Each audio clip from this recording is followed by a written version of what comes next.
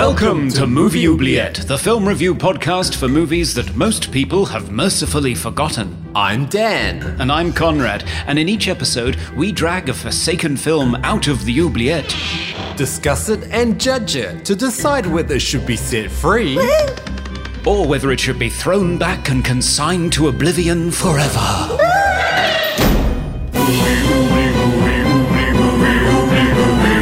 We review the films others tend to forget. Come with us and open up the movie oubliette.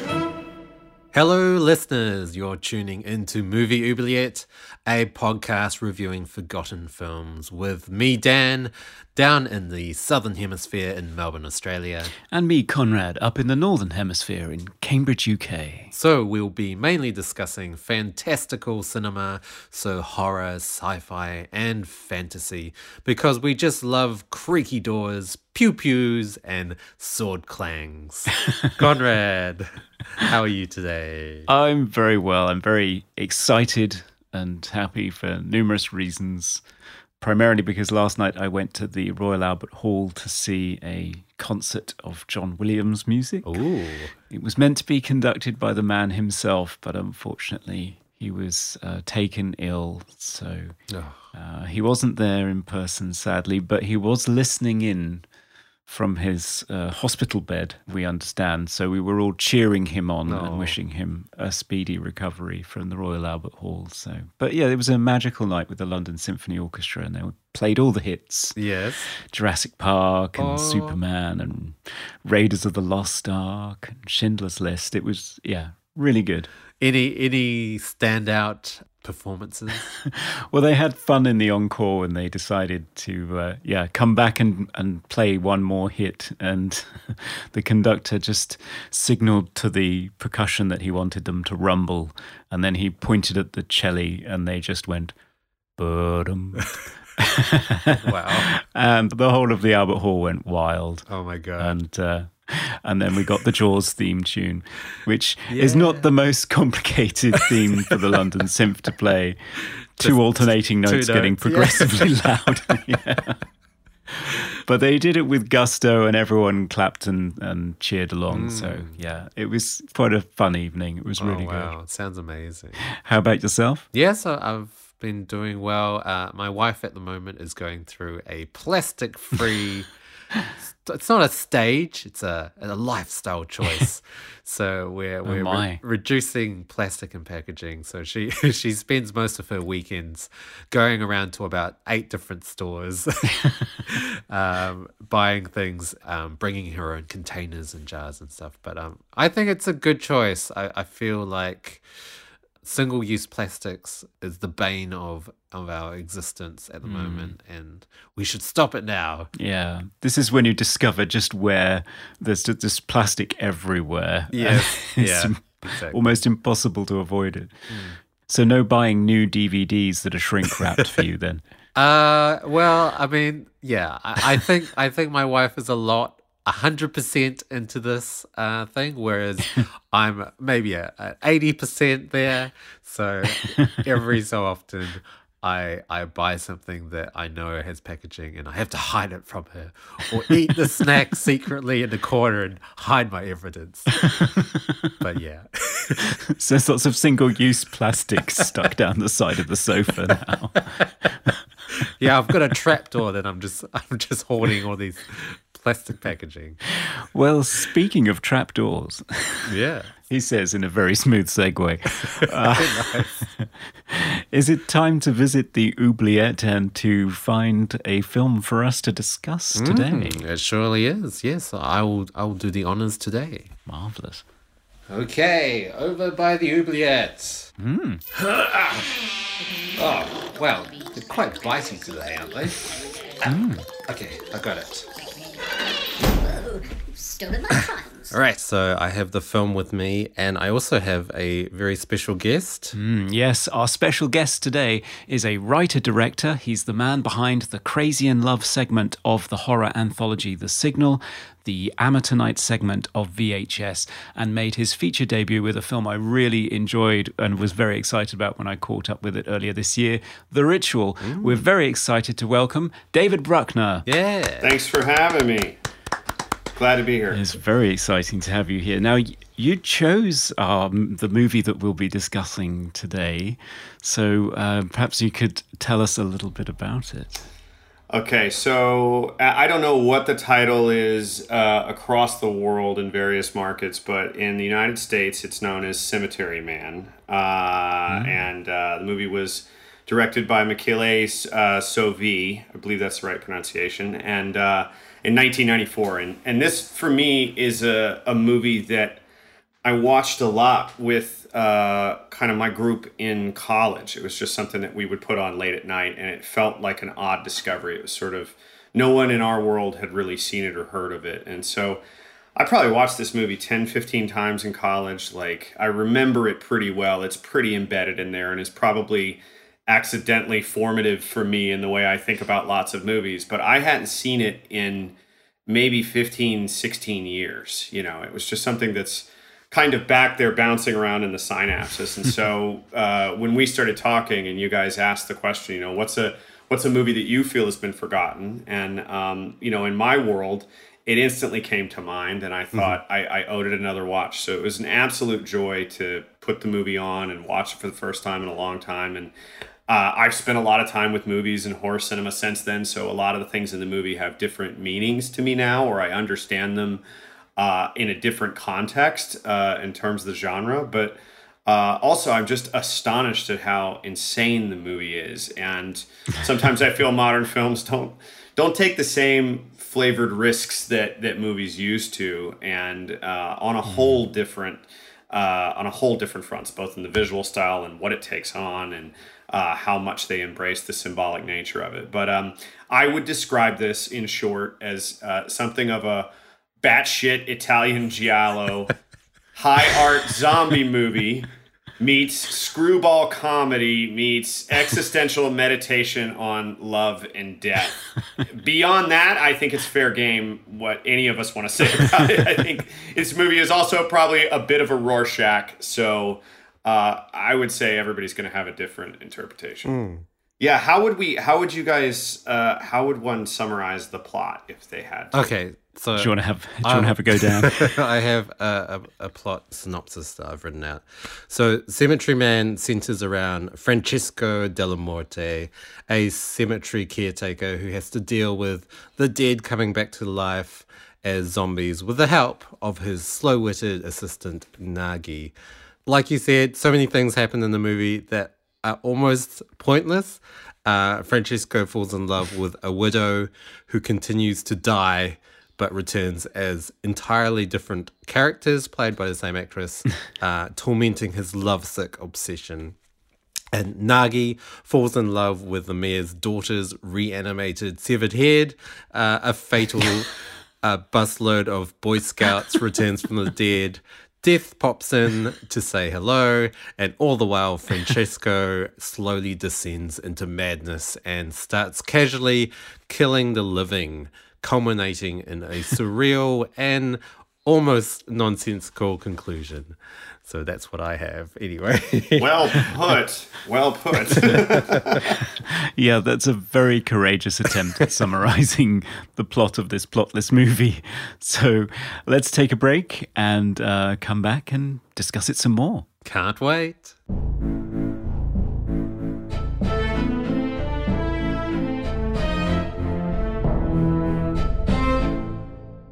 And we're back to discuss Cemetery Man with writer-director David Bruckner, who dragged it biting and clawing from the oubliette. I'd never seen this one before. Dan, had you seen it before? No, I've never seen this movie before either. I'm always on the lookout for really obscure, ridiculous movies, so it's been on my radar for a while. But no, it's I've never seen it. And also Rupert Everett I only know him from My Best Friend's Wedding. Right. where he just plays the lovable gay best friend. So yeah, pretty shocking to see him in this. I should say I guess the Italian title is Della Morte dell'Amore, which has a different vibe than Cemetery Man. It's just kind of occurring to me that it was like, I think when I heard it titled Cemetery Man, it started with a laugh. Yes. So I'm always interested in what if you knew the title in a different way. Della Morte dell'Amore seems to take itself a little more seriously, but maybe not. Oh, for sure. Well, that's certainly what it's called here. Oh, yes. Yeah, so it was only just released on Blu-ray by Shameless, which is a label that specializes in rare and extreme cinema. So yeah, HD for the first time, which was quite exciting. Amazing. Yeah, so Della Morte dell'Amore, it's based on a novel by Tiziano Sclavi. I'm probably not pronouncing that correctly, but he's most famous in Italy, certainly, for creating a series of horror comics called Dylan Dog, about a paranormal investigator. And the title character, Dylan, is visually very much based on the appearance of Rupert Everett. So when Michele Soavi came to adapt Della Morte dell'Amore into a feature, they very much wanted Rupert to be involved. And I think this was before My Best Friend's Wedding, so I think that Rupert wasn't as famous or as busy, shall we say. Yeah, and he wasn't aware of the whole Dylan Dog phenomenon, and I think he was quite charmed and wanted to be involved. They took several stabs at writing it, and one of the approaches they took was to make it a straight giallo thriller with a central mystery about a killer on the loose, and some elements of that remain. But Rupert wasn't interested in that at all. He rejected that. He wanted to make the sort of formless, episodic, surrealist film. So yeah, that's what they ended up with, which structurally is quite odd. Yeah, absolutely. No, I'm glad you mentioned that it was episodic, because watching it last night and just spending a lot of time working on movies these days and being immersed in structure, I was kind of blown away by how structureless it was, and it seems to move through these different chapters, all that affect, the caretaker at the cemetery, and who's Rupert Everett's character, and the zombie apocalypse that is sort of brewing, but seems kind of to be only his problem in some way or another. But yeah, I mean, there are various threads to pull at here.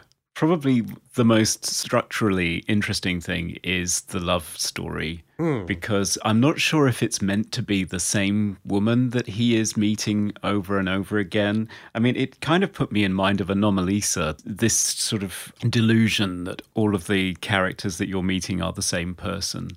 One critic that I read even suggested that it was a reflection on the central character's misogyny, that all women are the same and they're all heartbreakers. Oh, okay, all right. It's definitely like the sexual politics of it certainly feel from a different era, and it's a touch male gazy in that sense. But the effect from the central character, from the caretaker, Francesco Della Morte's like own kind of torment, wrestling with love, just the stylistic effect of every time he falls in love being played by the same actress. It's often revealed very cleverly that she's back. And the impact of that is quite startling, just in the experience of watching it. It's a good kind of stylistic maneuver. I mean, I think there's one moment where he meets two college girls who are trying to get a ride from him, and he's distraught and uninterested. And he's talking to the one girl, and you can tell there's another girl standing behind her, and then her hand falls on her shoulder and draws the attention of your eye, and it pans up or tilts up, and you discover Anna Falchi, who is the actress, playing his repeated lover again, and it's always a bit haunting, those moments. And I thought that held up in really interesting ways. I mean, I think it helps that they chose her as well, because she's just a visually stunning actress and the most amazing eyes and really pouty lips. But yeah, every time she appears, she has this very noticeable presence. Yeah, she does. And it has to be said that Rupert is not exactly uneasy on the eye. He's in good form in this. And the thing that I found quite startling is that we do get some full frontal male nudity in this movie from Rupert. Ah, it could have been your cut because I don't think I saw the full frontal nudity in my version. So Maybe my HD version of it was matted incorrectly. But there is a moment where he picks up Anna Falke in his arms and stands up naked, and there's a whole lot of Rupert on display. right.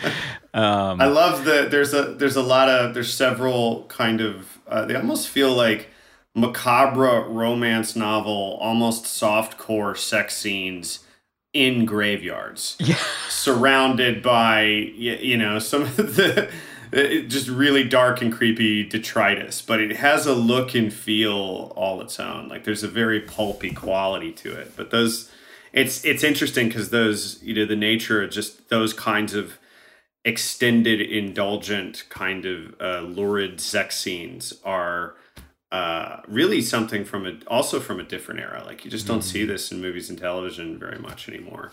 Yeah, it's quite interesting to see a woman who is immediately excited at the mention of and becomes sexually aroused by an ossuary. Yes. Yeah. I mean, I think her quote is when they enter the ossuary, she says, "I have never seen anything so exciting."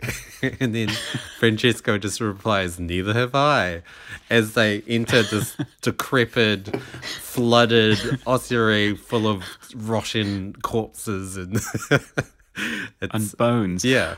And it's a real one as well. They're actually filming in a real ossuary, and she takes her shoes off and immediately starts wading into it. I thought, well, this is different for a first date, okay? Yes. And then they proceed to make love on her dead husband's gravestone. So, yeah. Which he doesn't take very kindly to, it has to be said. No. There's an underlying theme of sex and death in here. And again, we were talking about Vertigo when we were discussing The Vanishing a couple of episodes ago.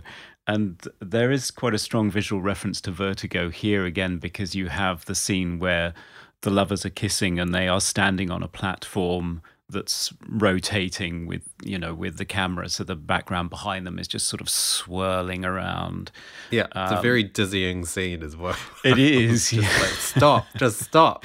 Yeah, and noticeably the second time it happens, the version of Anna Falke there, or she as she's credited, actually gets off the ride. She actually steps off and rejects him. Because although she was afraid of penises originally, she has since been raped and gotten over her fear of penises and is quite happy to marry the mayor. Is it the mayor that she's going to marry? Yeah, so that was a very odd scene. I mean, they were in love completely inexplicably, and then she admits to being afraid of penises, and then he proceeds to try to get castrated, I guess.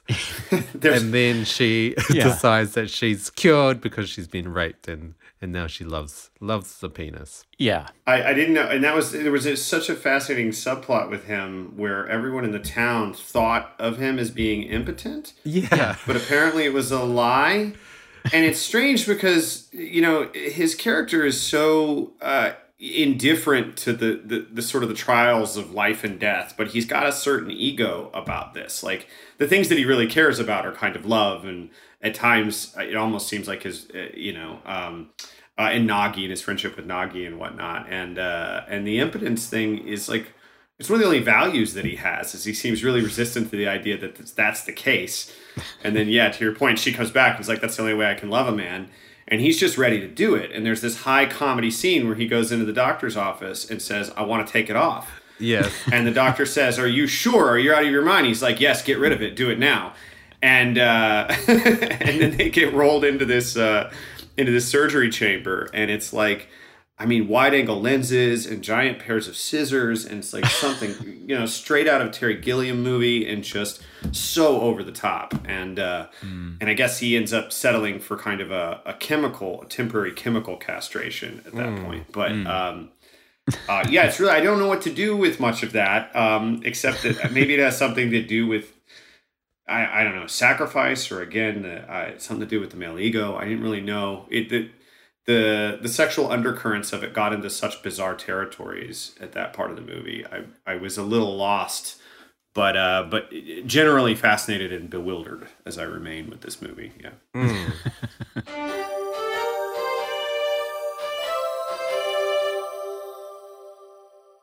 My interpretation of the movie, which I tend to put on a lot of movies, is he dead? Is this some sort of limbo hell torture world that he's going through, where he has to continually fall in love and for his love to die over and over and over again, and then when he tries to leave the world, it's just a cliff to the abyss, to nowhere? I don't know. It just got more and more confusing as the film got on, and then the credits rolled, and I was just really confused. No, there is a lot going on in this movie in terms of them existing in very contained spaces. There is the contained world of the cemetery where people keep coming back to life, and Francesco has this job of, well, self-appointed job. No, he's being paid for it, isn't he, actually? Yeah, he's being paid to shoot people that have returned, as he calls it.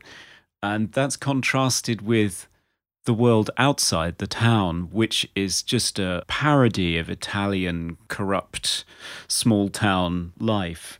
And just a ridiculous, pointless bureaucracy as well. He has a best friend who works in an office that just seems to be surrounded by piles and piles of paper and forms, and it all seems to be pointless. And there's a chief of police who refuses to recognize that Della Morte is probably the guy that's randomly killing people, even though it's blatantly obvious in many, many scenes. And just visually, apart from the snow globe, which you see at the beginning and you see right at the very end, and realize that the two characters in it are actually Francesco and Yagi. You also have the scene in the hospital, the final, very brutal mass murder scene where he's visiting Franco, yes, visiting his friend Franco. And he's sort of enclosed. There's this really lovely wide shot looking down on them where they just sort of seem to be enclosed in these hospital screens in the middle of a black space, almost like it's a theatre production, or they're just in an abyss somewhere. So there just seems to be this recurring visual motif of these very confined spaces that everybody appears to be fruitlessly trapped in. Yeah. What was your take on that, David? No, I'm just thinking as you're saying it, I mean, yeah, drawing all this together actually reminds me of some of the dollhouse stuff in Hereditary. But yeah, and I think the way you put it, Dan, too, the idea that you're constantly coming back to the idea that it's a visual representation of the fact that he's trapped, but he's also kind of trapped in a cycle of, endlessly falling in love and losing love and sort of lost in the inevitability of death. And it's sort of, if one were to look at him as every man, he's also sort of there to comment on the fact that everyone around him is in the same perilous cycle and just endlessly tormented by love, drawn into it, either death pulls it away from you or the circumstances of life, and then you have to return, because there's all these periphery subplots about people sort of tormented and lost by their love interest. I mean, there's Nagi's, very perverse and weird obsession with the mayor's daughter, which I had totally forgotten about until I saw the movie again. And I was like, oh my God, I totally forgot the other caretaker fishes a dead woman's head out of her grave and makes friends with it. And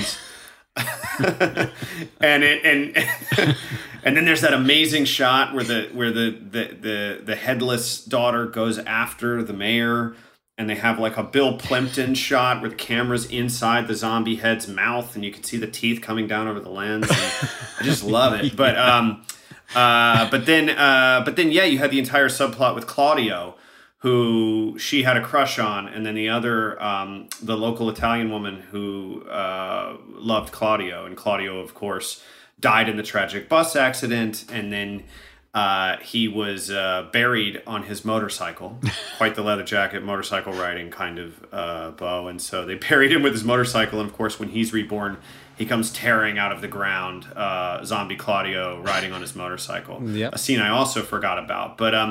But the local woman is there to greet him and is willing to accept death, and is also tormented in similar fashion. And then you get amazing lines when Francesco discovers them together, where it looks like she's making love with zombie Claudio, but he's actually feeding on her. And she says, "Leave me alone. He's only eating me. I'll be eaten by whoever I want."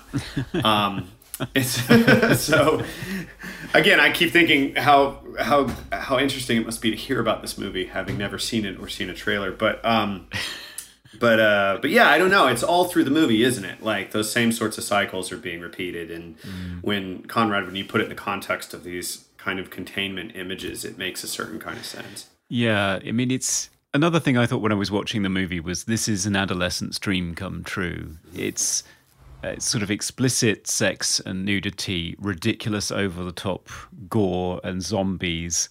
It's hilariously funny, and it's full of existential angst. Exactly. Yes. As a 15, 16, 17-year-old, I would have loved this. I mean, I was listening to the director's commentary, and the director was saying that he views Francesco as an adolescent, as somebody who is an adolescent in a secret garden who is unwilling to leave and face the real world. And what we see of the real world is his ridiculous projected view of it. What we see of women is his ridiculous projection of women.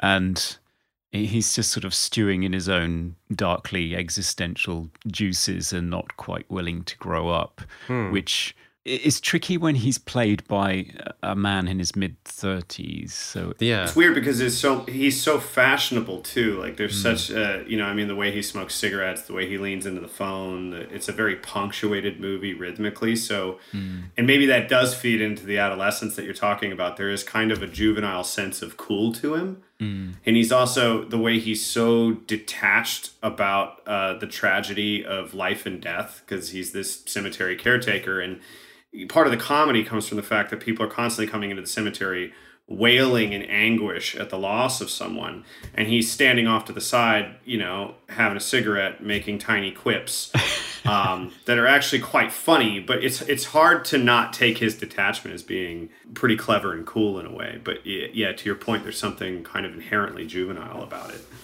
I've never seen a movie that has portrayed death in such a flippant, carefree way, because people just die all the time. Characters are introduced and immediately killed off, and then killed again by Rupert. And throughout the movie, he kind of cares less and less. And even though his love keeps reappearing, he doesn't care about her in the end. And he ends up killing her by throwing a blanket over a heater. I don't know. I've never felt so unemotional about death before watching a movie. Well, I think that's one of the curious sort of tonal shifts as you get to the end of it, is that they're not playing the violence for shock anymore. He's shooting people in the hospital, and the whole thing is so matter of fact in the way it's happening. And there's a really sick, twisted sense of humor, particularly when the nurses keep running in and panicking because there's dead people on the floor. He'll make a crack and then shoot somebody. And what's curious about it is what he's distraught about, what he cares about, and what the cinematography and the music and everything else plays as tragic is more the detachment he feels to his old friend, who at that point in the movie is laying on the bed and doesn't seem to remember who he is. Although it seems the guy has stolen his crimes and is at least taking the rap for the murders that he initially was not trying too hard to escape the authorities on that matter, but by the end, Francesco is almost screaming to the cop, I did it and no one will arrest him. But yeah, it's the detachment that he feels with his friend that seems to be the tragedy. That's where you get the arch, the overhead shot looking down on him kind of wailing, and his friend screaming, "Go away." So it's interesting. It's almost like the violence becomes incidental. And we're so used to, I think, through the genre, and often for good reason, needing to, take that subject matter very seriously or always examine the impact of it to some degree. And to see it used in this flippant way has a very curious effect. Yeah. At the end, the hospital shootings, they almost just seem like punchlines to jokes. But again, it's got a sort of... It has almost got a nasty flavour to it at that point. The film is less funny in its final third. Yeah. It's still very dry, but it doesn't seem to be quite as funny. It seems to... The sort of tragedy of the thing seems to really set in at that point. It's one of those movies where it's just so extreme that the dramatic, serious moments to me were funny unintentionally. So that hospital scene was just hilarious to me because people just kept running in and he just kept shooting them. Or there was that one part where he shoots a nurse and there's blood splatter everywhere, and then the doctor just comes in and says, "What are you doing on the floor, sister?" And then Francesco says she's praying, and then he proceeds to shoot him as well. So it's just, I don't know, I found it hilarious, even though it wasn't supposed to be. It's an odd combination of comedic styles, isn't it? Because it's halfway between an Italian farce and halfway between a very, very dry English sense of humour. And then Terry Gilliam sort of mixed in there as well. It's on the whole, comedically, I've never seen anything quite like it, I don't think.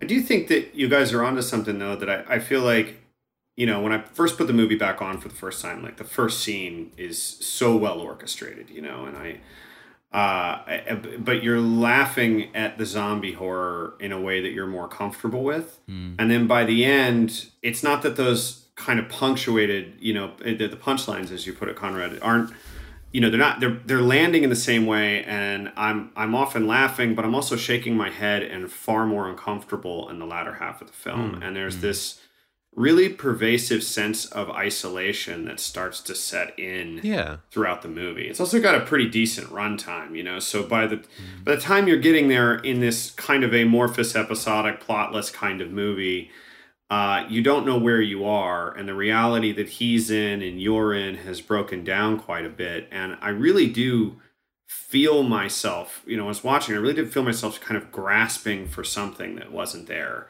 You know, and sometimes in movies like this, I find that it's just a sense of order.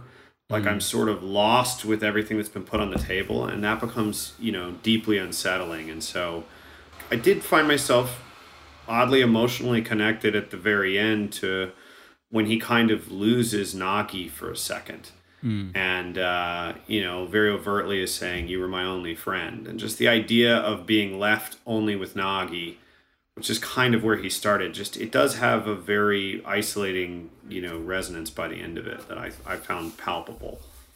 Yeah, I completely agree with the isolation aspect, because Francesco, he does get gradually just not care as much about death, about killing people, and he's so casual about it. And it's almost that sense of no matter what he does, no one gives a shit, kind of like he's almost, he wants the attention, he wants to be locked up, but no one's blaming him, no one's accusing him of any crimes, and he still gets away with everything that he does. Yeah, so it's almost nihilistic at the end, isn't it? It's nothing matters. There's a real bitter taste to it, I think, towards the end, that I think is very different from the beginning when you're just reveling in the zombie mayhem. Obviously, the big difference is he's shooting the living towards the end. Yeah, so that there is that tonal shift. So the movie does have such a mixture of tones. So it is comedic and serious, but there are a lot of very poetic scenes as well. Like some of the scenes in the graveyard when he's making love to the she character, and it's just beautifully lit, and there's silk and wind machines and all sorts of stuff, and it's very art house, but then it's followed by a bunch of zombies and terrible prosthetics being shot. Yeah, and all of these effects are all practical as well, which is quite nice, because this is 1994, so I guess there weren't many other options. But I do love the sort of blue fireflies. I'm not sure what they're supposed to be. Yeah, loads of them being choreographed on wires during the sex scene, and it's kind of magical in a very simple way.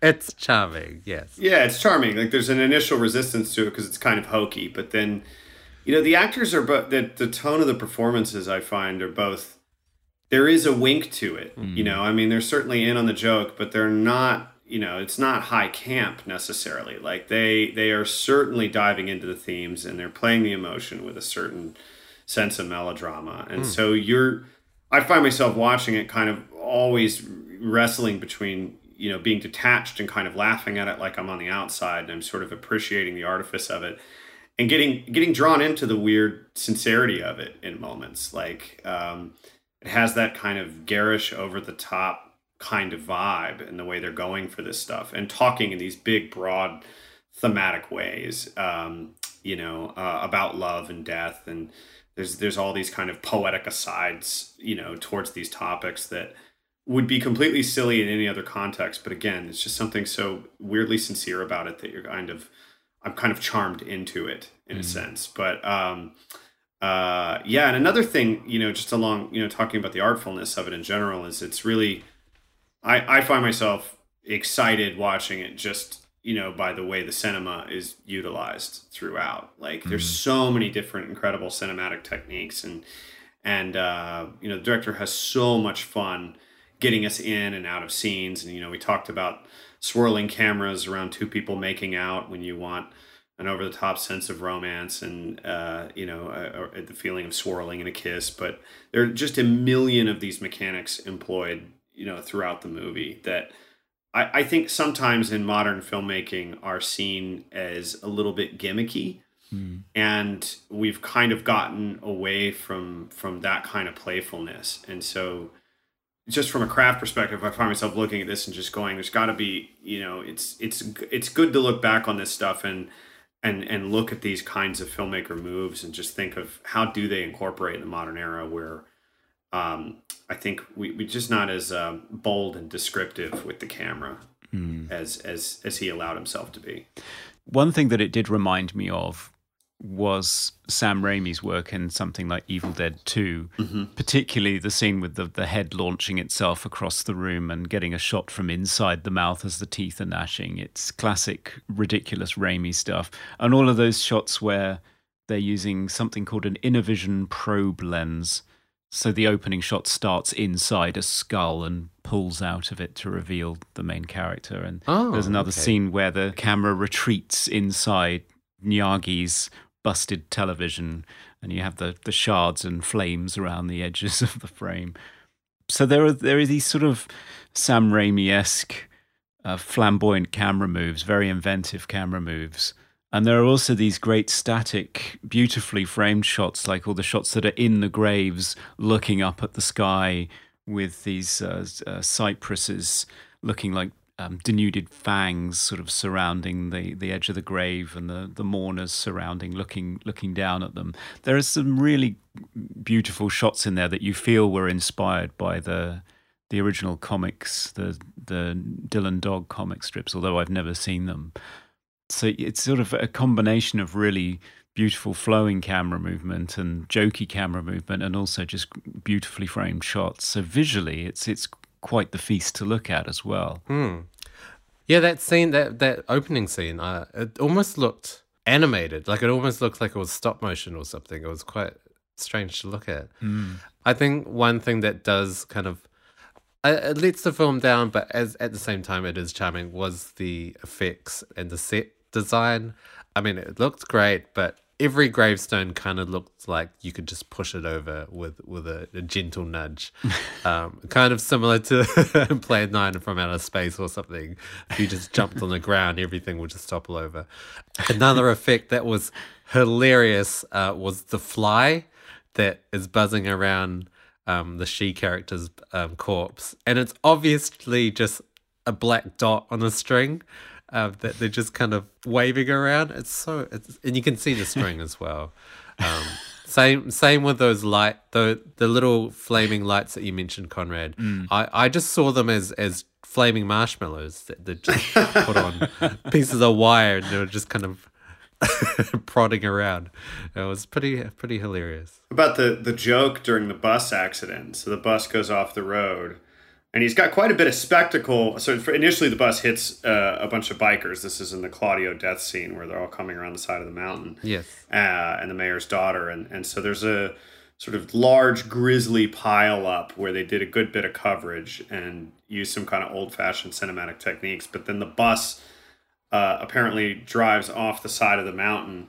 Right where they got to the edge of their budget, he just cuts to a horse. Oh. And you see the horse play a reaction to the sound of a bus landing at the bottom of the mountain. Yeah. I cackled out loud at that one.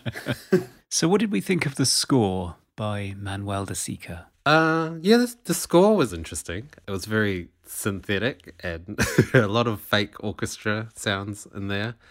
A bit hokey, but I kind of think it added to it. It kind of emphasized the scenes even more. I think the main theme's quite memorable. I think so. Also, yeah. Again, this being a movie I had seen many times in the past, like it was, that stuck with me note for note. Like, and it was, I love the playfulness, and it's pretty twisted. It's also used very well in the scenes. I think he orchestrates revelation really well.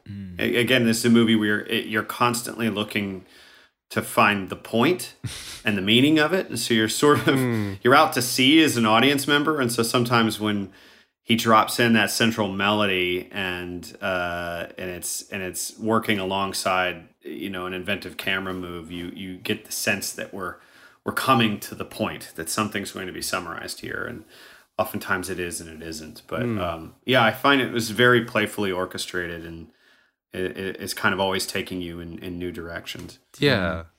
Yeah, it's the kind of synthesizer score that I've never been all that fond of. So I prefer the classic late 70s, 80s era synthesizer score where synths sounded like synths, analog synths. So John Carpenter, Tangerine Dream, that it creates an aesthetic all of its own. This is more from the mid-90s period where there was a shift towards sampling acoustic instruments, sampling orchestras, and trying to sound as though it's an orchestral score when it really isn't. So to me, it just comes across as a little bit cheap, sort of like a cable TV movie from the mid-90s. Yeah, I feel like they didn't really process the samples so much. Like, compare it to the film Razorback that we covered in a previous episode, which is very, very, it's drenched in reverb and delay and all sorts of effects.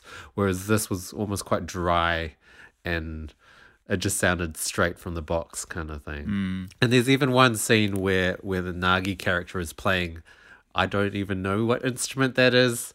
It just looks like a piece of wood that he's bowing.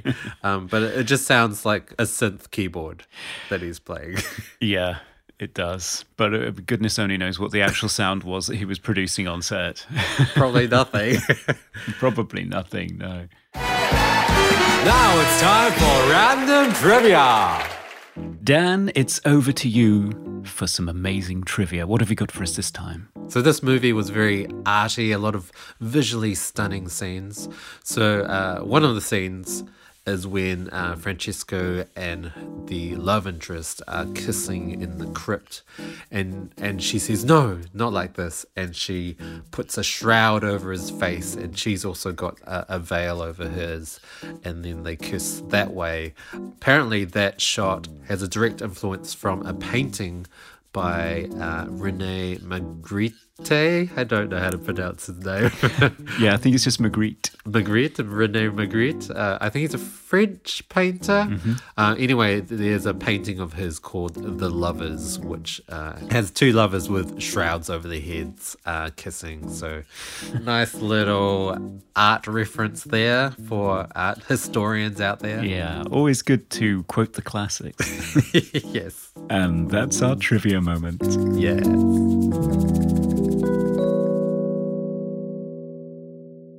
In terms of the sound, I guess we have to mention that this is a very Italian production in terms of all the sound was recorded in post. So all the dialogue, it seems, although some of the scenes, the dialogue did sound like it was on location, but yeah, 90% of it was done with dubbing later on, and they didn't process it to make it sound like it was outside or inside. It just all sounded the same, and people sounded close no matter how far away from the camera they were. That was pretty funny. Yeah, that's something about Italian films that always makes me feel as though they feel really sort of hyper real because all of the voices are recorded after the fact. Yes. And there's no attempt to try and make it sound real in any way. It's sort of, makes it very hyper real. Yeah. I always wonder if the effect of that, style is often born from some kind of utility. So who knows if it's budgetary or if it's, just speaking to the technology of an era. Again, this was 94, so it wasn't that long ago. But did it become fashionable to treat things in certain ways? I always think about little details like the sound of the gun. The gunshot is a very specific sound that's repeated endlessly throughout the movie, and oftentimes it feels like it's the same sample repeated over and over again. So it sounds the same, whether, to your point, whether he's in the house or he's out in the graveyard or he's in a hospital. And it's not trying to immerse you in the realism of anything, but it does kind of lean towards this. At times it has like a slight slapstick kind of cartoon quality to it.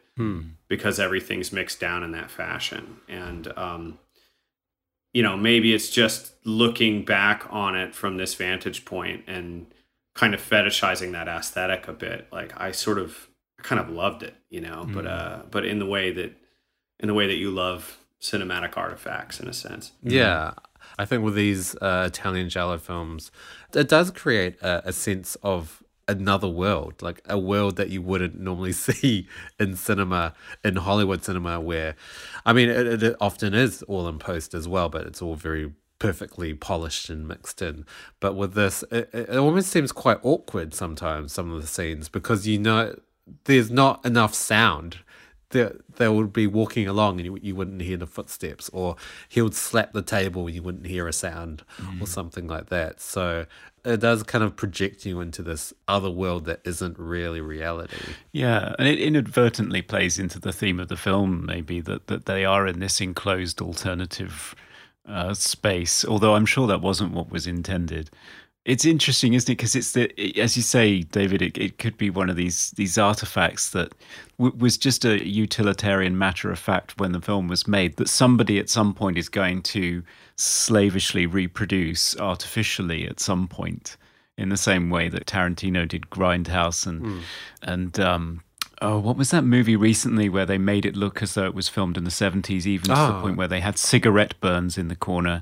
Ouija, Origin of Evil, yeah. Yeah, it's the sort of thing that it's like we've spent all this time sort of advancing recording techniques to the point where you've gotten rid of the vinyl cracks and the tape hiss, and now everybody is artificially putting in vinyl crackle and tape hiss. It's really funny how these things go in cycles. So I wonder if at some point somebody will try to recreate a giallo movie with bad Foley. Yeah. I think too, sometimes it's completely, it's not even a conscious decision, because so much of the movie process happens quickly and on the fly, and you have to find your way through that. And you sit in an audio mix and somebody, you're dialing in the reverb quality of a piece of audio. And in my experience, it's just 3 or 4 people in a room in the final mix and somebody going, that sounds good. Like, I don't know why, but that sounds good. I like it when it's brighter or bolder, or somebody may say, no, it sounds like they're right in front of us and they're in the back other room. And I want to feel like I'm where the camera is in some sort of realistic fashion. All the variance between those decisions is very intuitive. And so I think it's worth saying, I think sometimes those emulations aren't even conscious. It's just a reflection of the things that we've loved.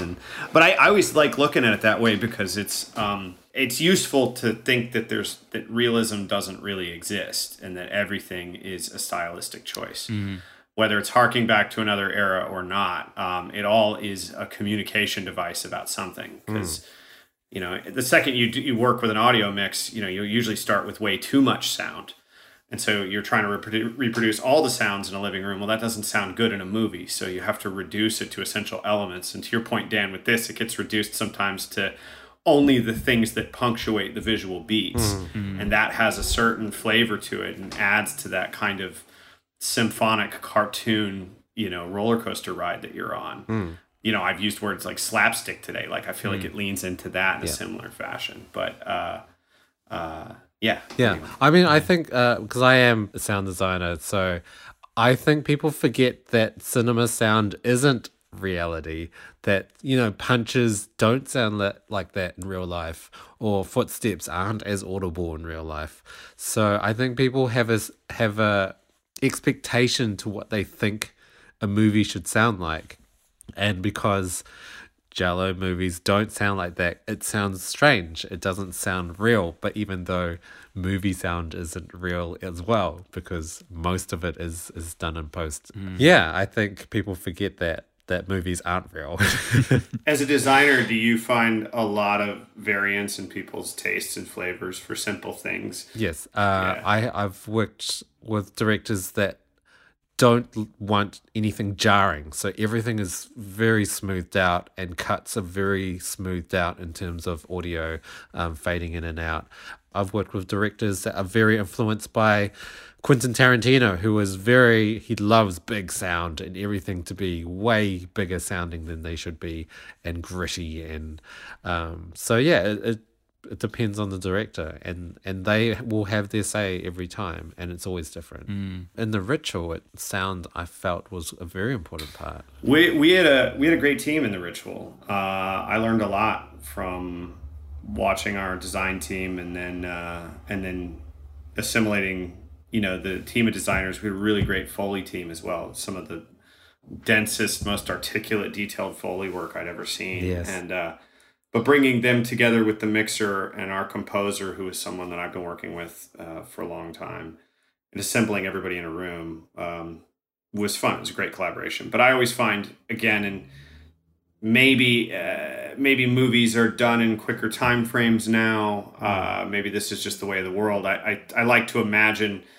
back in the day, people had a little bit more space to breathe and kind of make stylistic decisions. I mean, in my opinion, in my experience, it is often such a tight window. You're just trying to survive it and get it done and get it up to a certain measure of quality. And that's why it always becomes completely intuitive. Oftentimes the movie this is what you could get away with given the circumstances in a certain amount of time. And whatever stylistic flourishes exist up there are often a fragment of what you hope to achieve. And by the time you're done, you're just eager to show the movie to people and see, what remains, what still comes across here. How close did we get, because you've lost perspective on it, which, to bring it back to something like Cemetery Man is why I have such an appreciation looking at this movie again and just realizing how, whether it holds up for us or not, and to whatever degree, I just found that it was incredibly artfully executed on almost every level. Like there were a lot of decisions and choices being made as far as how the beats would be rendered and articulated. And I found myself as an independent filmmaker, often without a lot of money, and either helping on films or my own films, getting tossed in the situation, and you're just trying to cover it in a way to make the day. So, something like this is just chock full of meaning. Every scene's opening on an interesting image. There's tons of flourish, between the scenes. The camera's always moving. There's a lot of orchestration within the images. So I just have such appreciation for it, because all that takes time and energy and planning and, resources you sometimes don't have. Yes. Coming to you live from the Movie Oubliette Theatre, it's the prestigious Mobley Awards. Yes, it's that time where we nominate some of our favourite aspects of the movie in a bunch of categories that are entirely useless. Kicking off, as we always do, with our favourite quote from the movie. The film is so beautifully written. I'm fairly certain that everybody will have multiple nominations for this. My personal favourite is one of Francesco's many ruminations on life and death. He says, "At a certain point in life, you realise you know more dead people than living," which is a very glass half empty kind of statement. It reminded me of Arthur C. Clarke's foreword to 2001, where he said, "Behind every man now alive stands 30 ghosts, for that is the ratio by which the dead outnumber the living." So, yeah, that was my favourite glasses half empty quote from Francesco. Any other nominations? Yeah, I mean, I can just say, as a general appreciation of the dialogue, I mean, again, watching it last night, there's so many little exchanges that can only exist in a movie like this that I find myself just laughing at the style of, but just appreciating the gusto to kind of go for it. When he picks up the two young college women and he's sitting in the car and they're trying to invite him in. Anna Fauci comes in and leans against the window and she says to him, he's reluctant to go in, and she says to him, "Make a wish." And he lights a cigarette and he says, "I want you to fall in love with me." And then she leans in and lights her cigarette off of his flame and says, "But I'm already in love with you." Yes. You know, and like, it's again, I always find myself laughing in those moments, but they really kind of swing for it. And there's a certain wink to it that's kind of a blast. Yeah. I think there must be 100 moments like that in the movie, just strange little punctuated exchanges that feel lost to me in movies these days. I think we just speak in a different language now. Yeah, none of the dialogue in this movie, you would say, is something that normal human beings would say to each other. No. Absolutely. Because none of these situations happen to normal people. Well, no, this is true. Well, hopefully not. Dan, what was your favourite quote? So my favourite quote was the very poetic final scene where they've reached the end of the world, as it seems, and he's just sitting on the cliff. And Nagi has died, I guess. And so Francesco says, "Death, death, death comes sweeping down, filthy death, the leering clown, death on wings, death by surprise, failing evil from worldly eyes, death that spawns as life succumbs, while death and love, two kindred drums, keep the time till judgment day, an actor in a passion play, without beginning, without end, evermore. Amen." And yeah, very Shakespearean soliloquy almost there. And again, not the kind of thing that you would just roll off the tongue in an everyday situation. Okay, our next category would be, and we changed the decade by movie, our next category is, what's the most 90s thing about this movie?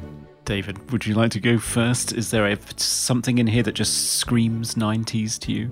I mean, I feel like this is a movie harkening back to a different era. I agree. Yeah, I honestly have a hard time zeroing in on the 90s anyway. Maybe it's because I was a kid and could barely see the forest through the trees anyhow. But to me, that's a less describable decade than the 80s or even the aughts in some ways. But and in cinema, I guess I don't know. I'd have to think about it. No, I'm really pleased to hear you say that, because this is a pet theory of mine that every other decade that you name, 20s, 30s, 40s, 50s, gives you you get really strong visual images in terms of fashion, architecture, art, movies, music. And if you say 90s, for me, it's a barren wasteland of nothing particularly memorable. And I will always disagree. You do, because you were a child of the 90s. Yes, so. What I've written down as the most 90s part of this movie was just Rupert Everett was the most 90s. Because he plays this very kind of Hugh Grant character. He's charming and a little bit carefree and has messy hair and upturned eyebrows, always looks worried. But yeah, Rupert Everett, the most 90s part of this movie. Good answer. For me, it was Rupert's big shirt. Oh, yes. Yeah, just this idea of wearing this voluminous shirt that's at least 8 sizes too big when you're cut like he is underneath it. It's a very big shirt he's wearing, and he's wearing the same one throughout the entire movie as well, which is quite something. Best hair or costume? I would say Claudio's motorcycle riding zombie get-up is probably worth mentioning. It was pretty badass, yeah. It's pretty badass. It's totally over the top and has a couple oddly haunting beats. Because some of the zombies in the movie speak, and Claudio Zombie doesn't speak. He just kind of stares down at his former lover with a grin while revving the engine of his motorcycle. But yeah, I would say the fact that he's still got bus parts in his head. Maybe we can call that wardrobe for the sake of this podcast and say that would be my answer. Okay, so favorite scene. I really loved the severed head scene. So Valentina's severed head is inside the TV as Nagi is talking to her. And then her father, the mayor, walks in and she flies across the room, as you mentioned, David. The camera inside her mouth proceeds to bite the mayor's neck. And just a ridiculous and unpredictable and completely out of the blue, crazy, insane scene there. I loved it. Yeah, it's the same one that I was thinking of as well. It kind of stands apart from the rest of the movie, I think. Yes. So, David. I've got one. Yeah, so this is a tiny little, like a very specific little beat, but I was talking earlier about just appreciating the way the director handled the revelations. It's a scene in the middle of the movie where he meets Anna Falke's character for the second time. She's already died, he thought, come back and he shot her, and he believes that he killed her upon her resurrection, her reanimation. It's just a very artful sequence where he's lured out to the graveyard, and the opening image is an image of the planet Earth in statue on top of one of the tombstones, and behind it is the reflection of the moon in one of the small cemetery ponds. And so it starts like this kind of cosmic reference and racking from the moon to Earth, and you don't know what you're looking at, and the camera pulls back, and you realize this is just a little tableau in the graveyard, and we reveal Francesco coming and walking in. And they really enjoy the build, and it's one of those moments where the music and the camera work quite well as he slowly comes to realize that there's a presence next to him and that it's her upon return. And when she's finally revealed, they just completely swing for the fences, and she's standing there, arms craned up with her rags kind of blowing in the wind, and she's backlit. And she comes to him, and they instantly begin to make out. They are instantly drawn into their love for one another, and then of course she bites him. And the whole thing's a bit arch and goofy in all the right ways, but I just think it's a wonderfully orchestrated bit. Yeah. Moving on to our next category. Is there a most cliched horror or fantasy, maybe, moment in this movie? For me, I always fall back on the obligatory thunderstorm. And of course, in this case, the thunderstorm happens during the melodramatic "I want you to cut off my penis" scene. Oh, yeah. So it's almost like a mad professor resurrecting Frankenstein's monster or something. Yeah. There's also a big needle in there as well. Very, very large needle. I'm not entirely sure what it's really for. Horses, I would think.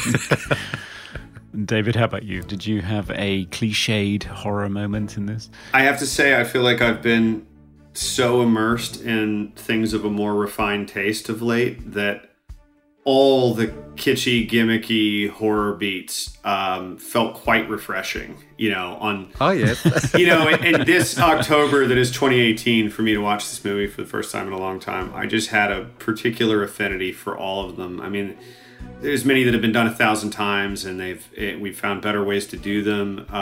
But I just thought that embracing the material of that stuff was frankly educational for me. So I celebrated in full, but I may feel differently on another watch.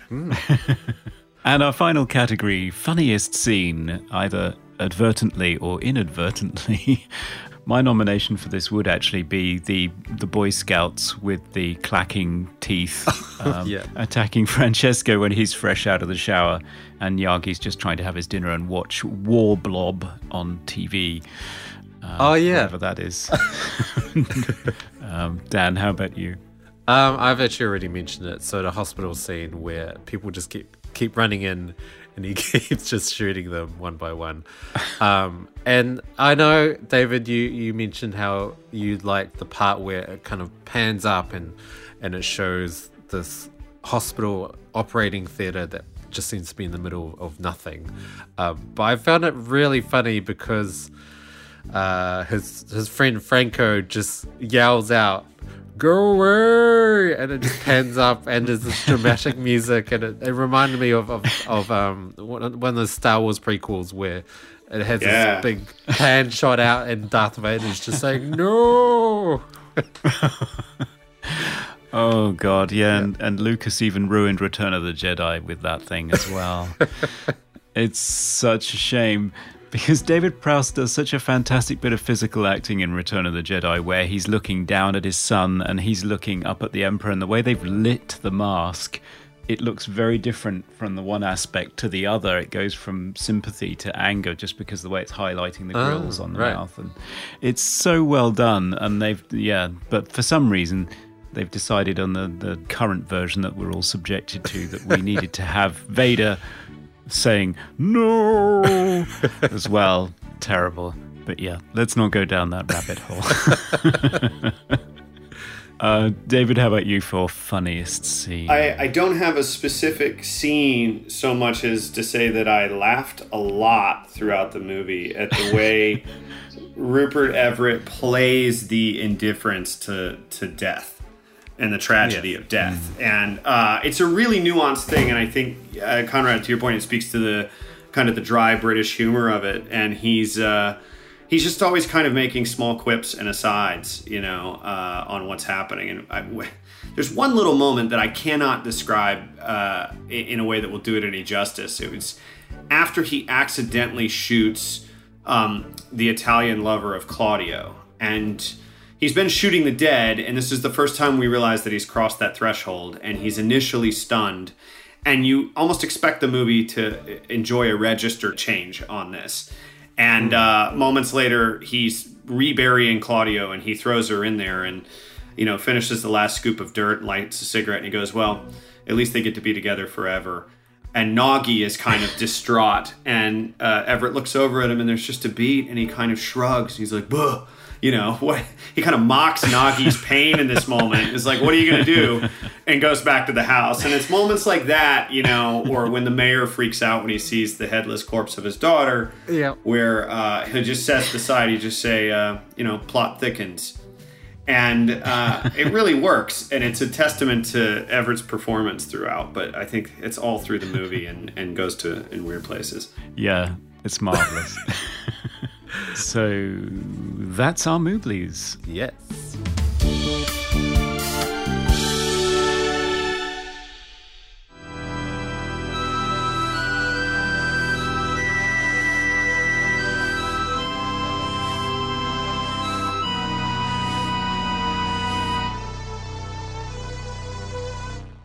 Right, it's final verdict time, and now we have to decide whether this returnee from the other side should be shot in the head and dismissed with a blunt quip, or whether it deserves to be left to roam free and to chomp on its own father.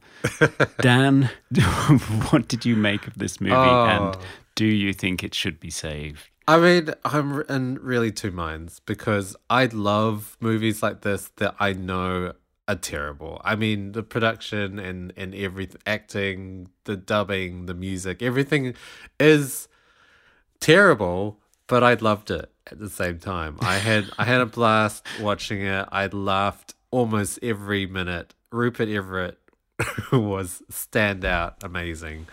And I like watching movies that don't really make any sense, that make you go, what did I just watch? So, I mean, my serious film critic mind would say, yes, just throw it back into the hole. But my enjoying B-grade horror comedies would say, yeah, set it free. I don't know. I'm torn. How about you, David? I mean, I had a blast watching this again. I mean, I think it's such an interesting time in horror, and people are taking risks they haven't taken before. But there is a deficit right now of kind of classic horror comedy. Like, at least tonally in the States, I don't feel like we know how to manage that the same way we used to. And the ability to be kind of flip about serious subjects does capture a certain nihilism or malaise, which I do think is present in kind of the current moment in the world. And so it has a place for me in that regard.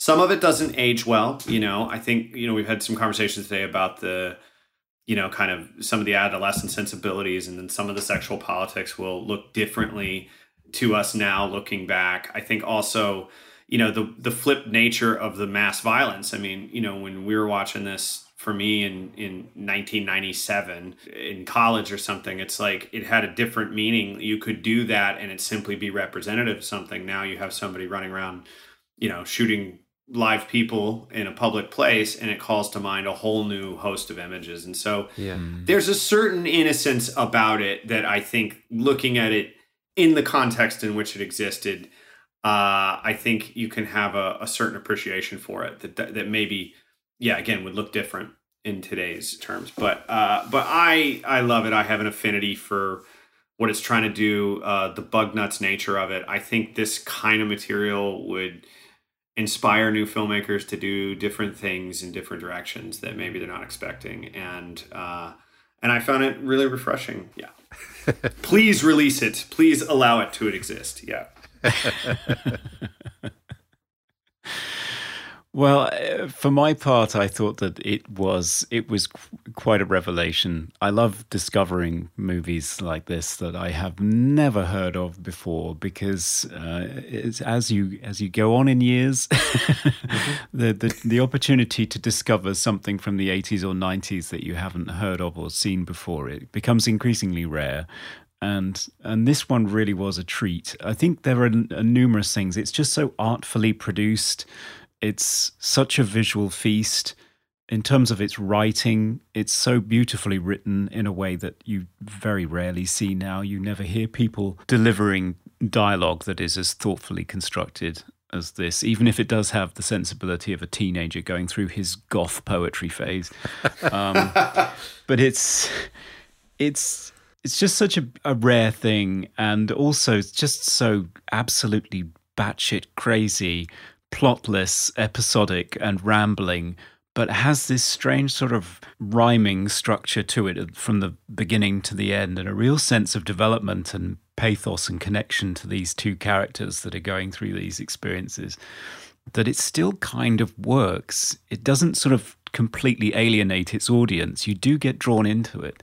So I think it's a really unique film. It's quite the gem, and I do wish that more people had come across it, even though, yes, it hasn't aged well in some aspects, but I still think the people who love this type of movie will get a real kick out of seeing it if they've never come across it before. So I think more people should see it, and I would vote for it being released into the wild. Awesome. All right. Be gone. Be gone. The rest of the world looks like Yagi. Escape the cemetery.